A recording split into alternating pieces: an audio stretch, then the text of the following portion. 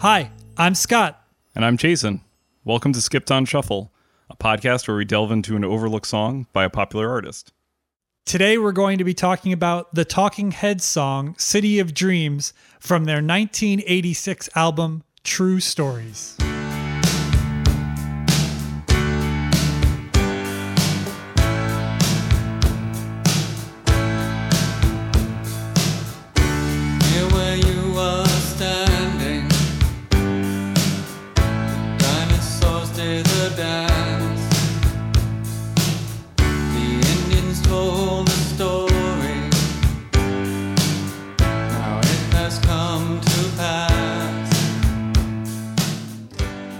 I think this episode is going to be a little different because we're talking about a song that's technically on an album, that's a soundtrack, and you can't have that conversation without also talking about the movie that it is the soundtrack to, and the singer and writer is also the director of the movie. If you're confused, this will make more sense as we go along. But yes, this will be a very interesting episode. We have a pretty consistent formula for our episodes, but I think for this one we're going to have to toss some of that formula out, just because there's a lot to talk about here.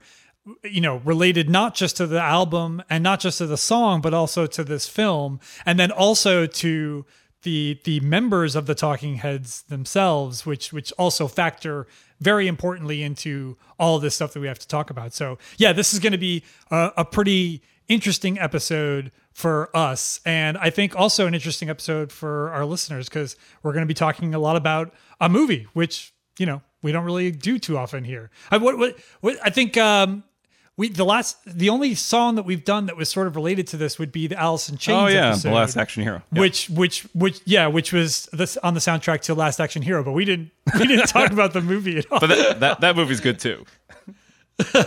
Yes, it's not the same kind of good as True Stories is, but yeah, that's the only, I think, soundtrack related thing that we've done so far. So yeah, so we're both really excited to talk about this because this is a good album from a great band, and it's a terrific movie that Jason and I both just love dearly. So we're very excited to talk today about the song City of Dreams from the Talking Heads album True Stories.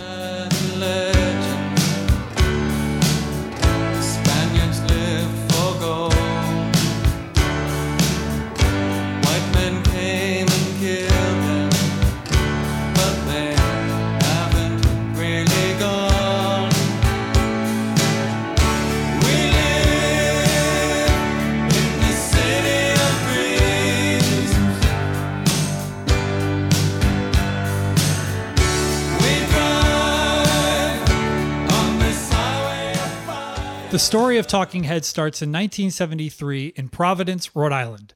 There, at the prestigious art school, the Rhode Island School of Design, or RISD for short, guitarist and vocalist David Byrne met drummer Chris Frantz. The two started a fast friendship and started a band called The Artistics, which is quite possibly the worst name for a band ever. I like how it's real obvious and they just went ahead and did it anyway.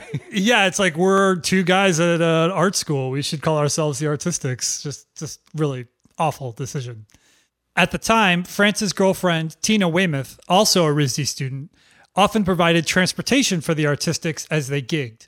Thankfully, the band with the worst name in the world didn't last long, dissolving after just a year or so. Byrne, Frantz, and Weymouth eventually moved to New York City together, sharing a loft.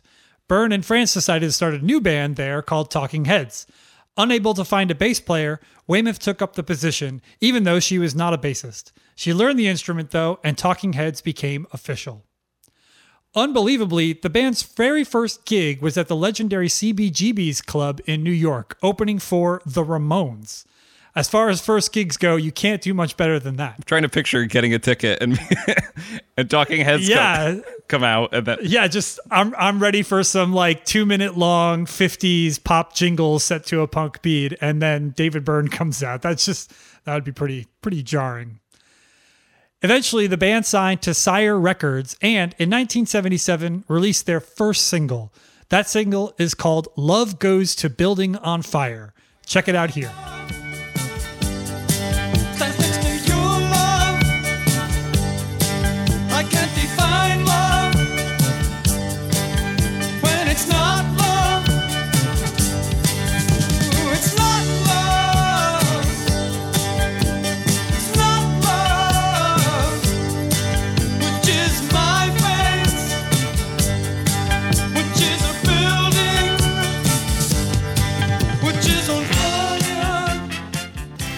Not long after that single's release, the band added a fourth member. Jerry Harrison, who played guitar, keyboards, and provided backing vocals, used to be in a band called the Modern Lovers. This cemented the final lineup of Talking Heads.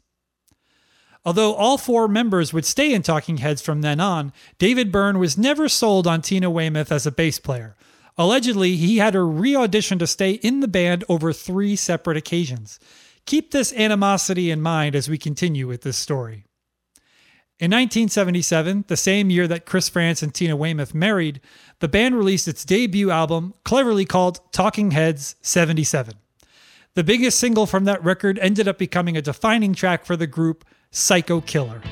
I can't seem to face up to the facts. I'm tense and nervous and I can't relax. I can't sleep 'cause my bed's on fire. Don't touch me, I'm a real live wire. Psycho killer, qu'est-ce que c'est? Fa fa fa fa fa fa fa fa fa fa. Better run, run, run, run, run, run, run away. Oh. That song and the 77 album earned critical acclaim and sold fairly well. The band quickly re-entered the studio with legendary producer Brian Eno to record the sophomore effort, released in 1978, titled More Songs About Buildings and Food. Encouraged by Eno, the band became incredibly experimental in the studio, incorporating elements of psychedelia, funk, and even African music. However, the most successful single from the album was Take Me to the River, a fairly straightforward cover of the Al Green classic. Check it out here. I don't know why I love it like I do. All the changes you put me through. Take my money, my cigarettes.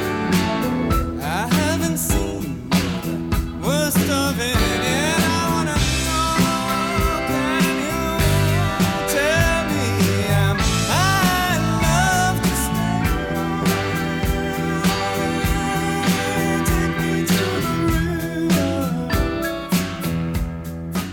More songs about buildings and food helped Talking Heads break into the mainstream, with Take Me to the River becoming a top 30 hit.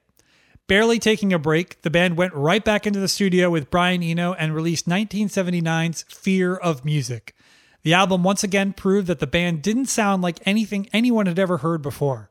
It also kept the band in the charts with the now legendary song Life During Wartime. sound of gunfire off in the distance. I'm getting used to it now. Lived in a brownstone, lived in a ghetto. I've lived all over this town. This ain't no party, this ain't no disco, this ain't no fooling around. No time for dancing, more lovey-dovey. I ain't got time for that now. Transmit the message to the receiver. At this point, the band has released a new full-length studio record each year since the launch of its very first single. That momentum didn't let up as Talking Heads once again joined with Brian Eno, who at one point tried to force himself in as a fifth member of the band, and recorded their fourth record, Remain in Light, which launched in 1980. This album produced what is likely the band's most famous and iconic song, Once in a Lifetime. Yourself behind the wheel of a large automobile, and you may find yourself in a beautiful house with a beautiful wife, and you may ask yourself, well, how did I get here? Letting the days go by, let the water hold me down. Letting the days go by, water flowing underground into the blue again. After the money's gone, once in a lifetime, water flowing underground. And you may ask yourself, On Remain in Light, Brian Eno brought in additional musicians to fill out the band's sound. One of these musicians was Adrian Belew on guitar. He had played with the likes of Frank Zappa and David Bowie and would eventually go on to be a part of the reformation of King Crimson. We have a King Crimson episode you can check out to get the whole story on that. With 4 albums and subsequent tours done in barely 4 years' time, the band finally took a break. David Byrne embarked on a solo career releasing a bizarre album in collaboration with Brian Eno. Jerry Harrison also released a solo album. and Chris France and Tina Weymouth formed a new band called Tom Tom Club, which was heavily inspired by a new style of music making its way up, hip-hop. And that band, the lead singer, is Adrian Belew. Interestingly enough, there's a story where Weymouth and France actually possibly asked, I don't know if they thought about asking him or actually asked him if he wanted to be the lead singer of the Talking Heads. So even though the band is finding all this success clearly in the studio, there's this growing tension in the band. So they're in the studio together, finding more and more success. I think it explains why the band took a break and also why Tom Tom Club exists, because Adrian Belew is like, no, I'm not going to fire David Byrne. I don't even know how that would work. It's just a kind of a weird, something to kind of, again, keep in mind as you're listening to Scott recount this history. Talking Heads became active again in 1982 with the release of a live album called The Name of This Band is Talking Heads. The group by this point was performing live as a larger ensemble, first growing their stage lineup to support Remain in Light with additional guitarists, keyboardists, percussionists, and backing vocalists. The additional players were a necessity considering how much extra instrumentation was needed to bring its recorded songs to life on stage. In 1983, the band released their fifth album, Speaking in Tongues, their first in years without Brian Eno. This produced yet another huge hit for the band in the track Burning Down the House.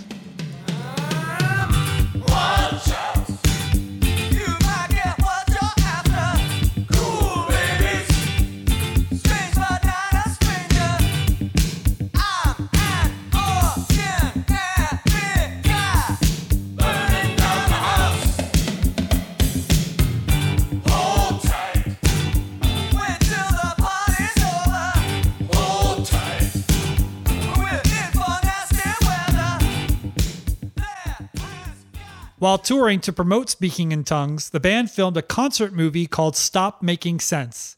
Acting almost like a greatest hits of the band, the film and companion record became hits in their own right. This is where the iconic image of David Byrne in a giant suit came about, as Byrne wore the outfit on stage during this tour. His explanation of the costume was that he wanted to make his head appear smaller to the audience, and wearing a big suit was the easiest way to achieve that. It's certainly easier than... Solid logic. Yeah. Unfortunately, that tour ended up being the band's last major one.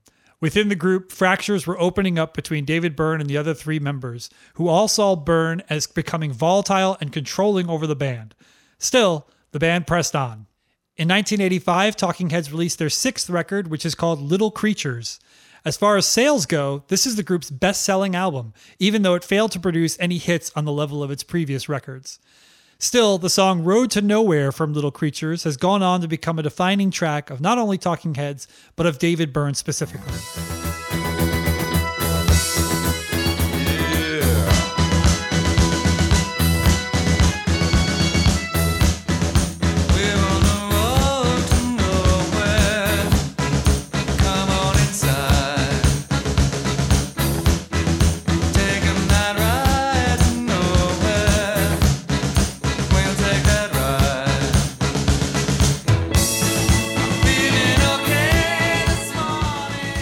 The band did not tour extensively to promote Little Creatures. Instead, David Byrne made his directorial debut with the film True Stories, which features himself as an actor and the rest of Talking Heads in bit roles.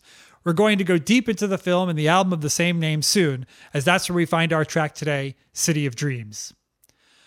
Once True Stories was finished, the band went back into the studio to record their eighth and final studio album, 1988's Naked. Once again, there was no large-scale tour for the record, and it failed to produce any major hits. The debut single was called Blind. Torn all apart, all in the name of democracy. He's hurt, he's died.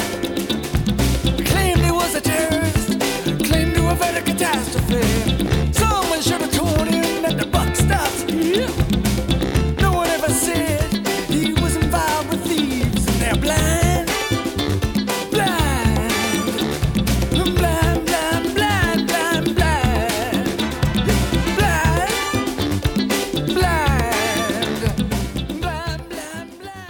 Naked earned critical acclaim, with most reviews saying it was better than anything the band had done since Speaking in Tongues. However, the group reached a breaking point with David Byrne, which forced them into what has started as a hiatus. By 1991, though, the band announced its official breakup. According to drummer Chris France, he, Tina Weymouth, and Jerry Harrison learned of the demise of the group from an article in the Los Angeles Times. France said, "As far as we're concerned, the band never really broke up. David just decided to leave." After the band dissolved, France and Weymouth continued on with Tom Tom Club, earning a few minor hits. Jerry Harrison released some solo material, but became a legendary producer in his own right, helming massive albums and songs from Live, The Violent Femmes, Crash Test Dummies, and No Doubt. David Byrne also went on to have an extensive solo career. In 2002, the band was inducted into the Rock and Roll Hall of Fame. As part of the festivities, the group played together on stage for the first and last time in nearly 20 years. They performed Life During Wartime, Psycho Killer, and Burning Down the House. Byrne stated publicly that there will likely never be future work together due to bad blood, while Tina Weymouth had more cutting things to say. She said that David Byrne is, quote, a man incapable of returning friendship, and that he had no love for her, France, or Harrison. Ouch. Let's go back, though, to when things were still semi-amicable between the four band members as they create the album True Stories while David Byrne develops the film of the same name.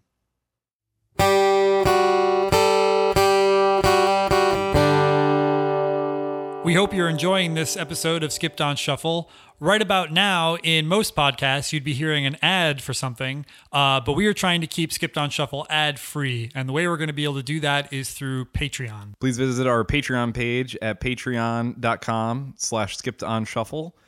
Any donations go to support the costs associated with running this podcast. On this highway of fire, should we awake and find it gone? Remember this, our favorite time.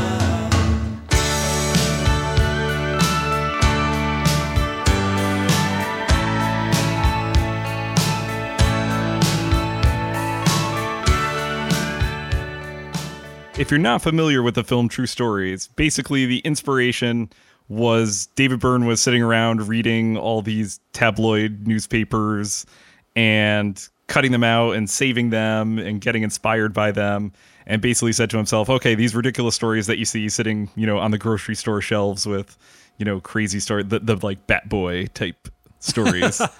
He was like, what if they were true, and what if these people were living in a town together and interacting with one another or passing by each other? And that was kind of the kernel of an idea that turned into True Stories.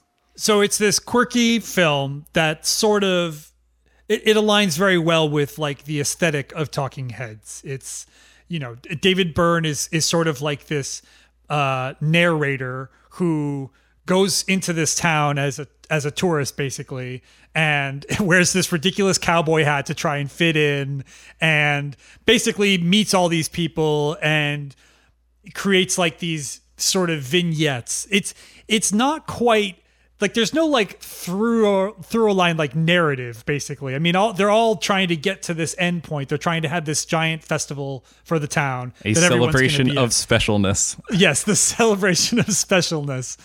And so they're trying to get to this end point, but at the same time, like there's no, like it's almost like a bunch of sketches. It's like he's like, David Byrne was like, oh, okay, the character comes in here and does this, and then we move on to the next sketch almost. It's a little bit like if you've, since we're on the topic of film, if you've seen like a Robert Altman movie or some of Richard Linklater's movies, where it's just like there's a lot of different characters, and sometimes characters meet or sometimes they just work next to each other or pass each other on the street kind of deal. So yeah, there's very loose connections between everything, and it's all just kind of centered around this town and them trying to get to what eventually, I guess, the climax of the movie is a talent show.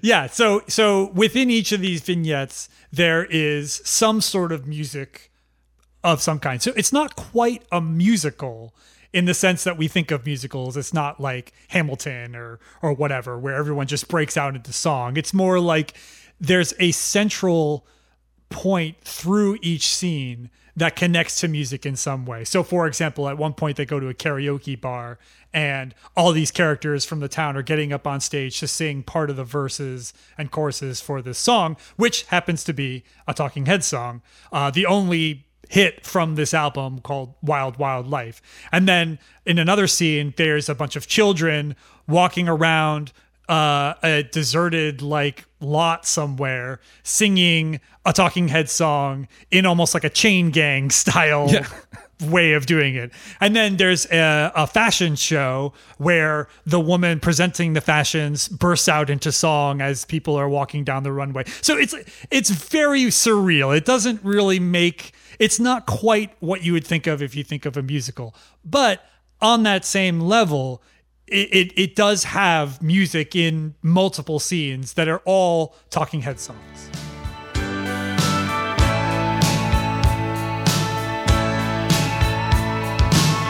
From Germany and Europe,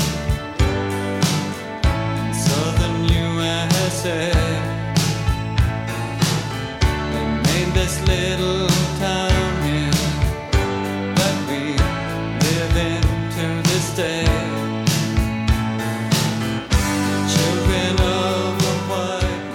So we talked a little bit about the film and about how True Stories is a soundtrack. So it's kind of important to explain how this was supposed to work, which was basically that the Talking Heads were going to write and record all this music, and that it was supposed to be the characters in the film who would then not only appear in the film singing these songs, but also on the soundtrack that would accompany the film.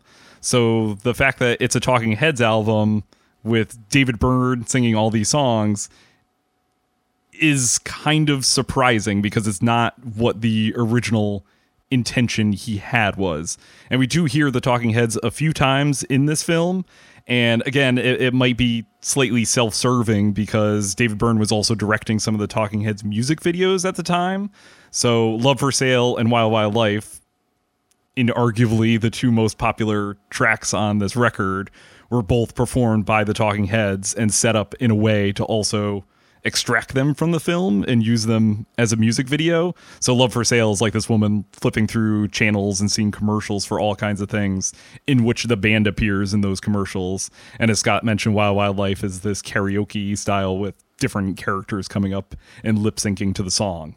And the third song is the song we're talking about today, City of Dreams, which actually only appears at the end in the final credits of the film, but also appears in a weird way in the prologue of the movie, with a lot of the lyrics being referenced visually and in this story or this history of basically the town is in Texas. So he gives basically this weird historical summary of Texas in this comical, strange way. Again, it's really hard to describe this movie if you have not seen it. Right. So David Byrne's intention is that he obviously the Talking Heads are writing a lot of this material, but he doesn't want the True Stories album to come out that's the Talking Heads performing these songs. He wants it to be the songs as they appear in the film, which is what you would expect. If you buy the original cast recording of a musical, you hear the songs as you heard them in the movie. You don't get the Rocky Horror Picture Show soundtrack and hear, some cover band playing the songs. You hear the songs as they appeared in the film. And so, it was fairly obvious why David Byrne would want that to be the case with this album. But for reasons that we don't quite know, apparently the label wasn't happy with that. And we assume that it's because the label understood that this movie wasn't going to make any money. So, spoiler alert, the movie doesn't make any money. And so the label must have been like, this isn't going to work as a film on its own. So therefore you should help promote the film and possibly recoup some of our money by releasing this as a Talking Heads album with the Talking Heads performances. So when you grab the Talking Heads album, True Stories, you don't hear any of the cast members from the movie. All you hear is the Talking Heads. And for better or for worse, that is what the True Stories album ends up being for most people who know of it. They did end up rectifying all of this a few years ago. I can't remember exactly what year, but I mean, it took a really long time for the official soundtrack to finally come out. So they ended up, I think the movie got put out on Criterion, and I think that was kind of what had the impetus to be like, well, if we're going to do the movie, then we're going to do the soundtrack the right way and give that to people who want to hear it. So finally now, if you went out to find it, you would still find the original Talking Heads performing and singing everything on True Stories. But there's also a set that has the other disc with all the characters in the film singing their parts. So they did do it, because even anything truncated that appears in the movie, like they at some point did sit down in front of a microphone, all these characters, and sing these songs. So it's kind of refreshing and cool to hear how it was supposed to be. And I feel like it, for a lot of Talking Heads fans, I kind of understand why True Stories is not most people's favorite album. But I think when you hear the cast recording and you see the film, you're just like, oh, this makes so much more sense to me now than, if you were a Talking Heads fan listening to Little Creatures or something and then being like, oh, I can't wait for the next one, and then hearing True Stories and being disappointed. I feel like I can understand why people would be like, oh, okay.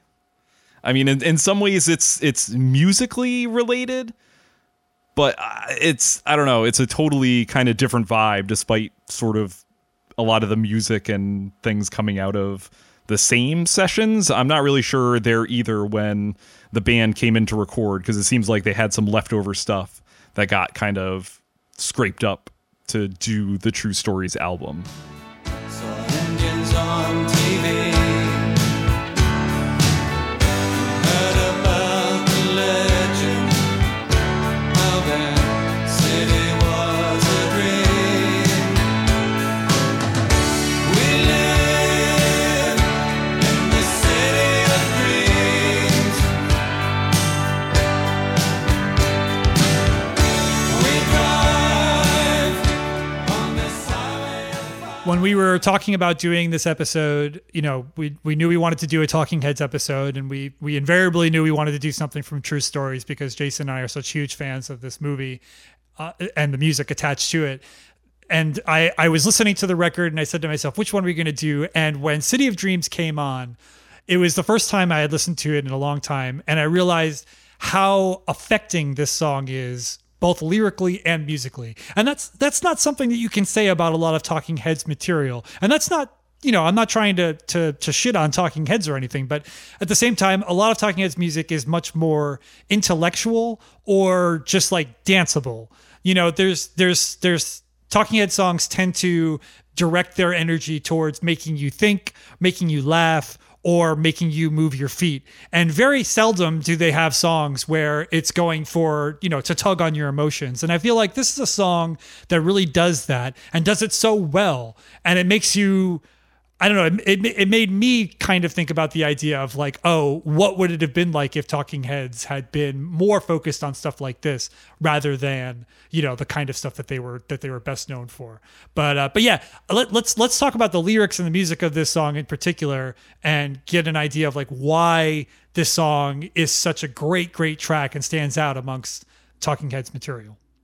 I think one of the things that makes the song most affecting for me is the fact that David Byrne, so much of what he writes about is things that you see, houses and buildings and food and people. I mean, it's in the title of the songs and the album titles and everything. And this is a song kind of about all those things that you don't see anymore, but still have influence over us. So it's weird to hear kind of some interpretation of history, I guess, in a way, coming from David Byrne to be like, hey, we should probably pause for a minute and rather like then look at this like funny person who's sitting here acting quirky and strange, to kind of sit and think about like, wow, it's kind of amazing that this place is even here and that we're even here, and thinking about the stretching back to millions of years. So the song starts out, here where you are standing, the dinosaurs did a dance. The Indians told a story. Now it has come to pass. The Indians had a legend. The Spaniards lived for gold. The white man came and killed them, but they haven't really gone.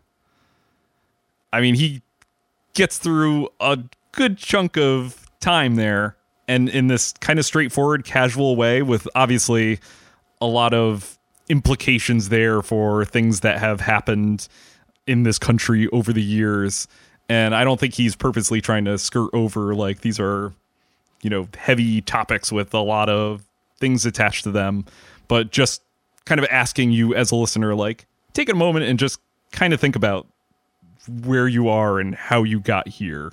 And it kind of becomes this really affecting thought when you actually think about the, you know, events along the way that are like, how did I end up here, in this really like concrete way of tracing, like, well, this happened and then this happened and then this happened, and all the things we kind of carry with us. And I think that's what lends such emotional weight to the song. Yeah, and then it just continues with the second verse, which is from Germany and Europe and southern USA. They made this little town here that we live in to this day.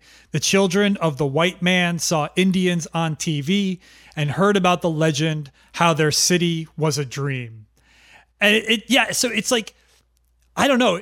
I almost want to say that this song is like almost like political in certain ways. It's very reflective. I don't know. It's kind of like this very, I don't know, it's like this Zen-like moment in the Talking Heads catalog that doesn't really fit with anything else. You know, it's like, you know, you think of the Talking Heads and you think of songs like, you know, Once in a Lifetime, where he's like, you know, is this my beautiful house? Is this my, you know, he's just, it's very just bizarre and silly and fun. It's all fun. But this song isn't fun. Like, it's not a fun song. And that's, you know, once again, that's not bad. There's a lot of great songs that are no fun at all. You know, there are songs that make you cry, songs that make you sad, songs that make you, you know, just downright suicidal, like, you know, and they're all great songs. And this is one of those tracks that's it's just so different for the Talking Heads. And I can see why this song is not popular, you know, like, for those of you who are, maybe this is the first episode that you're listening to from us,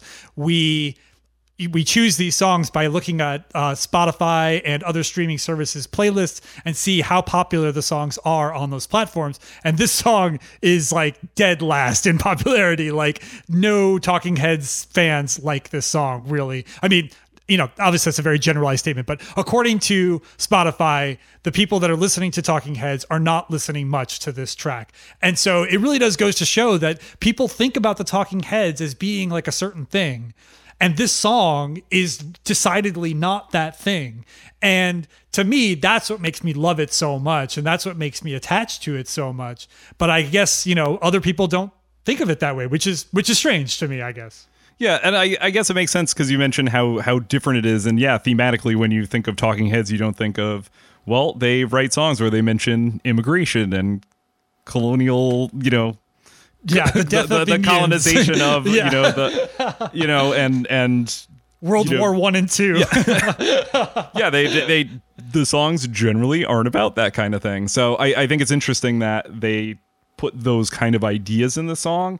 And I think probably a way to think about this track is it's up there in terms of, I think there's a couple other Talking Head songs that don't necessarily like go into those same thematic directions, but I think this song I would put up there with Heaven and Naive Melody, This Must Be the Place. Yeah. I feel like those are other really like just beautiful songs that are deep in a way, but he doesn't make it too he doesn't make it too deep. He doesn't try to like hit you too much with it. He's like, I'm just gonna write very simply so everyone can kind of understand it. Like, I'm not gonna like dive down and write something real complex, and you'll get the feeling that I'm trying to express here. And I think this song hits that similar kind of soft spot where you mentioned, you know, he's always aiming for, you know, your brain or your feet. And I think in the case of a few of those songs that I mentioned in City of Dreams, he kind of aims for your heart and hits it, I think, for me anyway.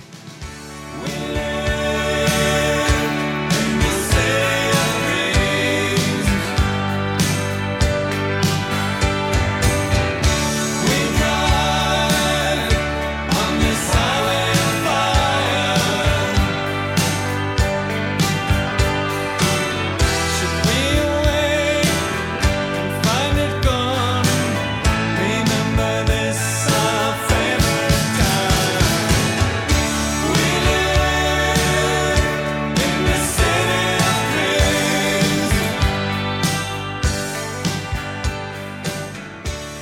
We just spent some time talking about how this song is so serious and affecting, and it's odd because that stands in such contrast to the song appears in the final credits as the Talking Heads song. But in the beginning of the film, the lyrics show up as kind of this weird prologue where the narrator that we mentioned, played by David Byrne, does a voiceover, and he basically describes the history of Texas, because that's where the story takes place.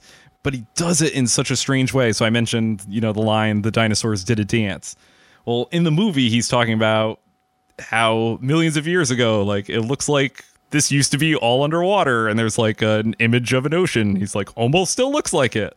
And then he talks, and then he's like, and then dinosaurs came. And he's like, I used to be fascinated by dinosaurs when I was a kid.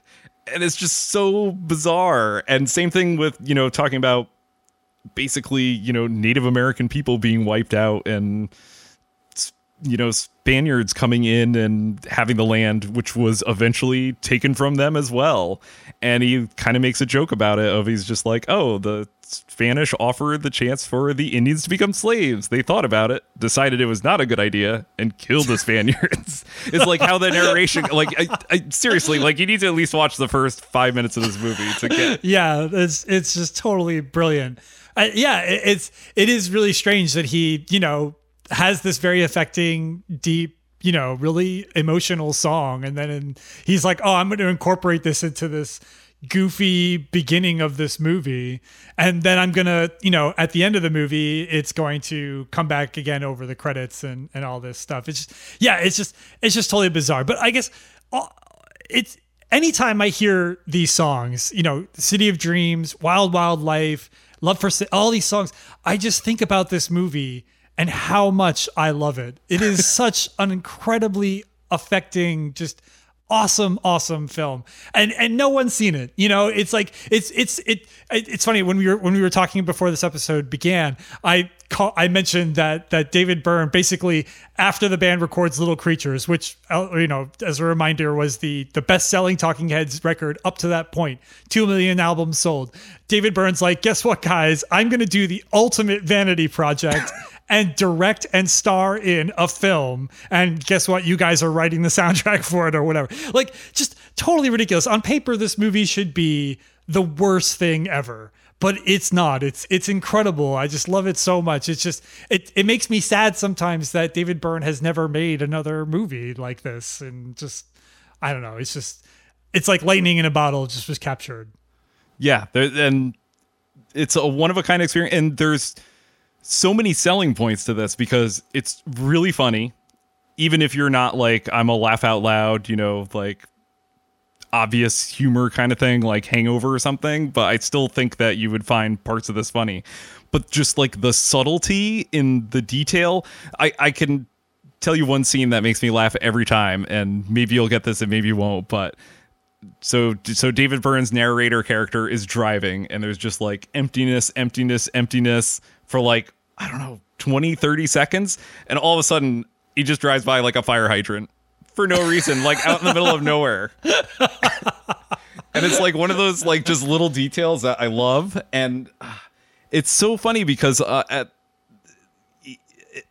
feel like City of Dreams kind of encapsulates like obviously kind of like the spirit of the movie in some ways, because again, it's being reflective and thinking about history, but also just thinking about like how weird and random circumstances are, and we all just kind of like keep moving forward with our lives as best we can. I don't know if that maybe I'm giving more heart to the movie than no. I think the movie has a lot of heart. I think that one of the best things about it as like it's kind of similar in ways to the mockumentary films of Christopher Guest, and most people know those. You're Waiting for Guffman, Best in Show, A Mighty Wind, all these like hilarious. This is Spinal Tap, obviously, which was technically a Rob Reiner film, but whatever. The point being that these films where these goofy characters, usually from backwater towns that are like just like normal people, but the films treat the people very kindly. Like you can tell that the characters, or you can tell that the actors and the creators of the film truly, truly respect and like these people, regardless of how crazy or, you know, weird or bizarre they Yeah, might they're be. very, very endearing. Yeah, and so in this movie, it's the same situation where these characters are just, you know, they're just nuts. They're either completely insane, like the lying lady, who's just all she does is lie. Every single word out of her mouth is completely fabricated. You know, who you on, you know, in a lesser film, you would hate her. You'd be like, oh my God, she's the worst. But every time she shows up, you're just like, oh, isn't that charming? But when she she's stands up and says, "Burt Reynolds wants my body," and she tries to claim that she wrote all of Elvis's songs and all this. You're just like, oh, isn't that sweet? And it's like that kind of ability to make you connect with these just totally off the wall people is what makes me come back to True Stories again and again, and really just love being in that world where, you know, John Goodman is like this.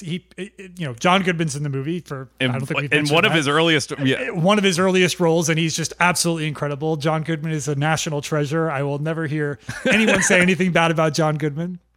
And he's playing this lovelorn guy who really wants a wife, and his shtick is that he starts putting out ads to try and find himself a wife, which back in, you know, when this movie was gonna made, say, yeah, seems really weird, but now it's like, oh yeah, totally, just put on your online profile. Yeah.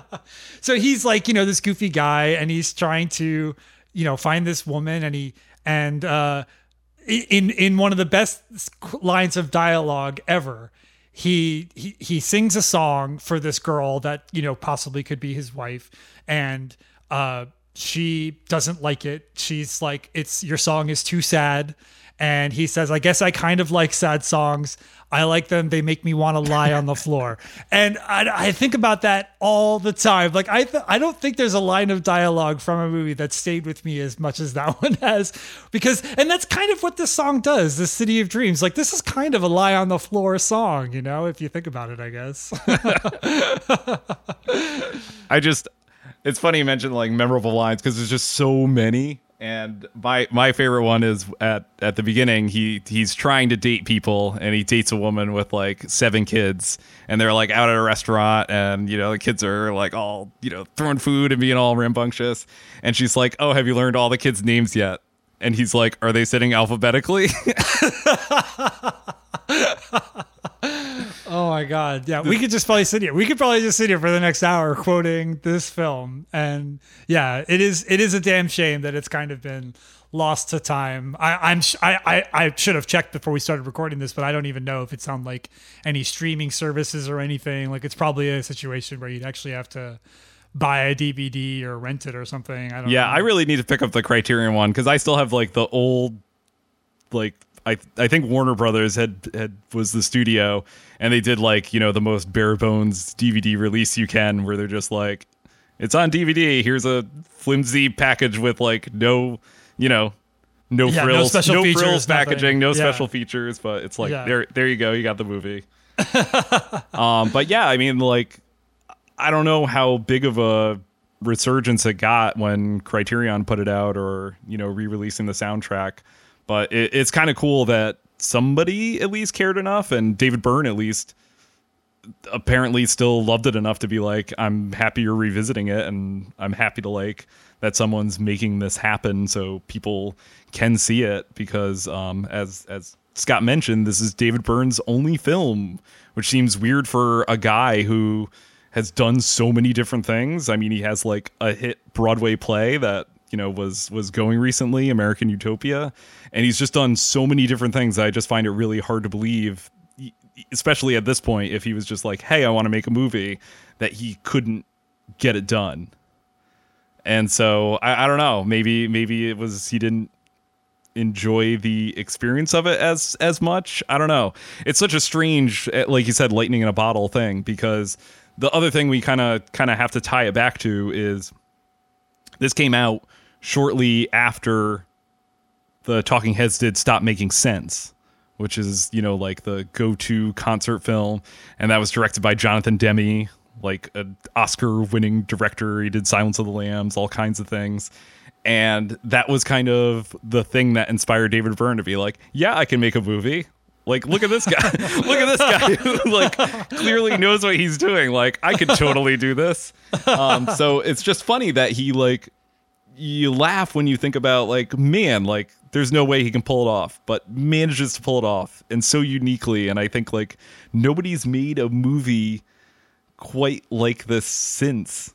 It's just so quirky before it became kind of a more mainstream thing. And the fact that there's like all this great music in it too. Usually it's like somebody can pull off the quirkiness. You can go see a Wes Anderson movie and totally. get your quirkiness satisfied by like, these weird characters. And again, characters that are treated, I feel like for the most part pretty respectfully as like, yeah, these are outlandish people, but we care about them. But again, that's filled with all kinds of, music from elsewhere, as opposed to like the fact that this person is directing it, that they wrote it, they're responsible for the music, they're acting in it. It's just, I don't know, it's crazy. And the fact that he brought in some ways John Goodman sort of to the masses is a blessing to us all, or at least the small crowds that went to go see him, where you're just like, oh, this guy is like awesome. Yeah, so I guess we'll close this out by saying that for the first time ever, the Skipped on Shuffle guys are going to say that you should go out and watch this movie. Yes, we love the City of Dreams song, and yes, we love the album that it's attached to, and all the music in this album, in this movie is just top notch. Just wonderful, wonderful stuff. But really, if you walk away from this episode with one thing on your agenda, it should be to watch True Stories somehow, buy the DVD, rent it from somebody, borrow it from some geek and check it out, because it really is just absolutely, totally wonderful.